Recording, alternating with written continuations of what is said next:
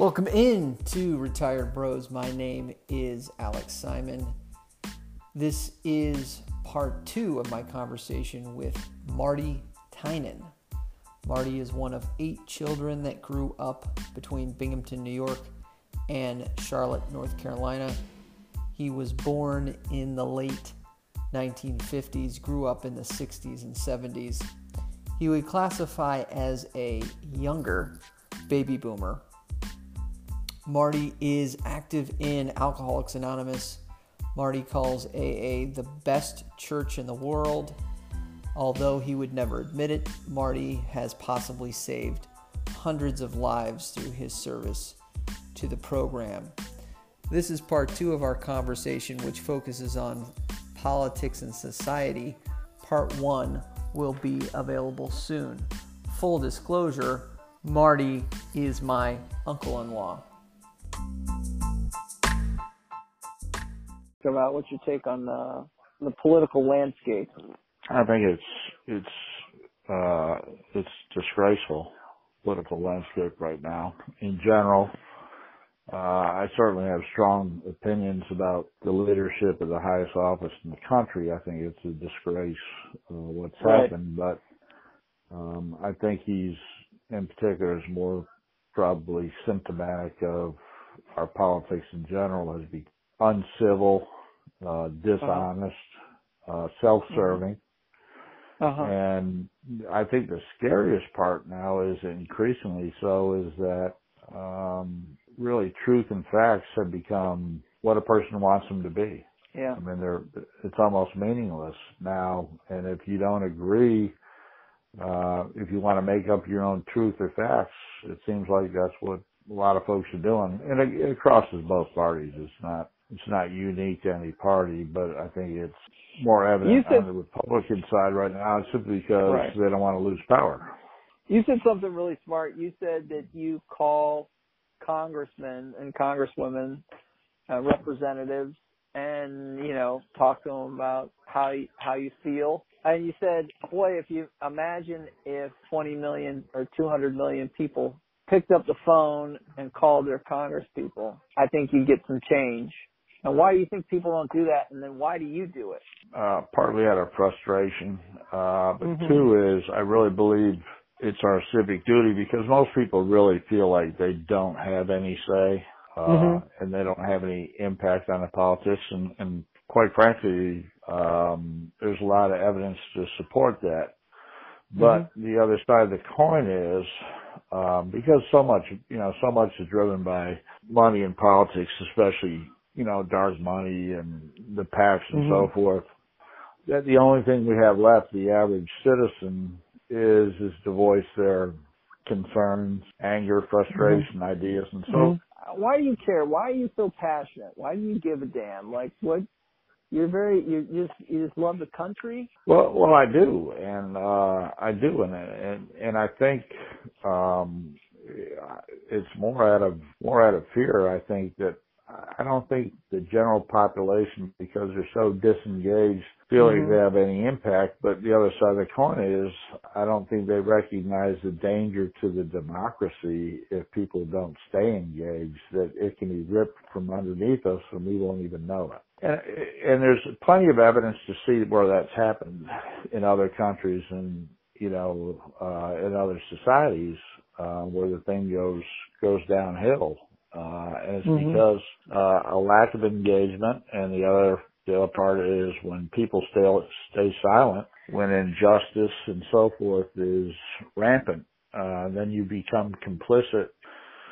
So I'm not overly concerned that the country's going to crater and go down the tubes in the next little bit, but I think long term it's a big concern, and I have kids and grandkids that I want to grow up in a free civil society, and there's a lot of stuff that's very, very, very dangerous going on. I think it sounds kind of negative, but I don't think the general population realizes the danger when power goes unobstructed and starts becoming abused, whether it's the presidential office or Congress doesn't utilize its proper oversight and so forth. That we have, a guy in office now who really is of an autocratic, and if he could have his way, he would be an autocrat. So it's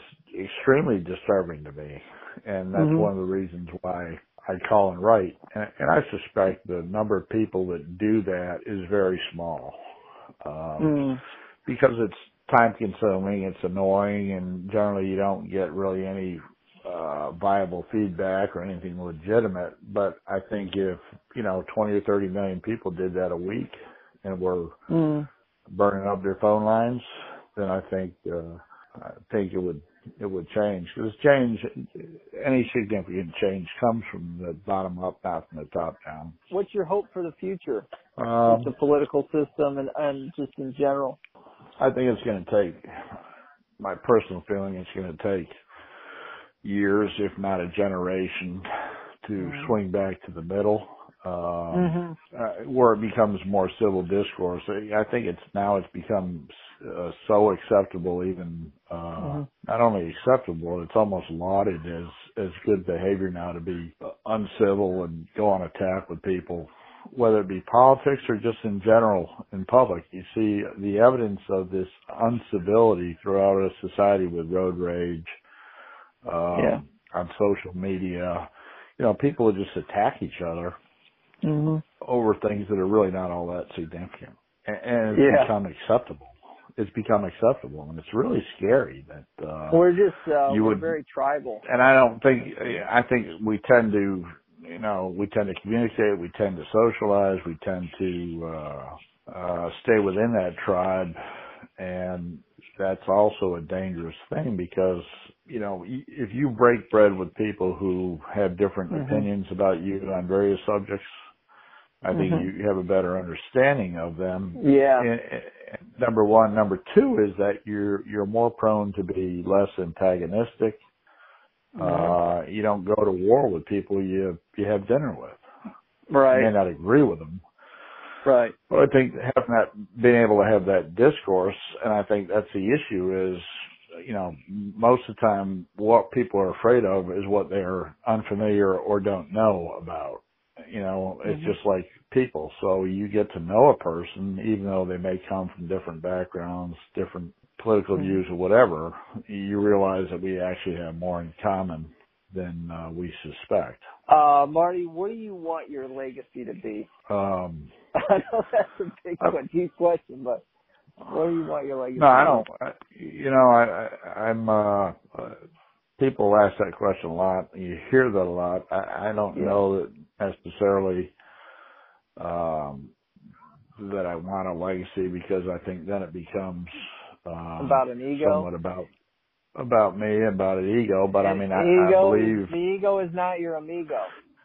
Ego is not your amigo. But I would say, if you're going to have any legacy at all, that my legacy would be that I was just a man among men, a worker among workers, no different than anybody else. But I tried to help people, and in the process, I was a good friend, a good father, a good husband, a good employee, good grandfather. Nothing too special, but I think I always go back to the Martin Luther King quote, and I'm somewhat butchering it up, but he said the most urgent and persistent question every human faces every morning when they wake up is who am I going to help today? Have I helped a person? You keep seeking education. You're always interested in learning. Old timer. So one of my favorite. You're a baseball fan, right? So Satchel Paige, one of his best quotes I've always loved is, he says, "Don't pray when it rains if you don't pray when the sun shines." What does that mean to you? It means you got to be grateful for what you've got, and so you don't be going looking for help if you're not grateful for the blessings you have already.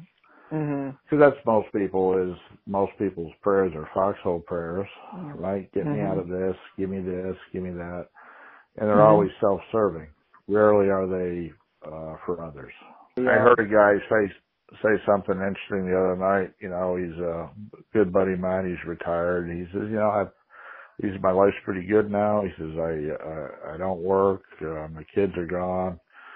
We've got enough money to live on. He says, my health's pretty good for a guy in the mid-70s. And I thought, wow, this is great. You know, things are good. Life is good.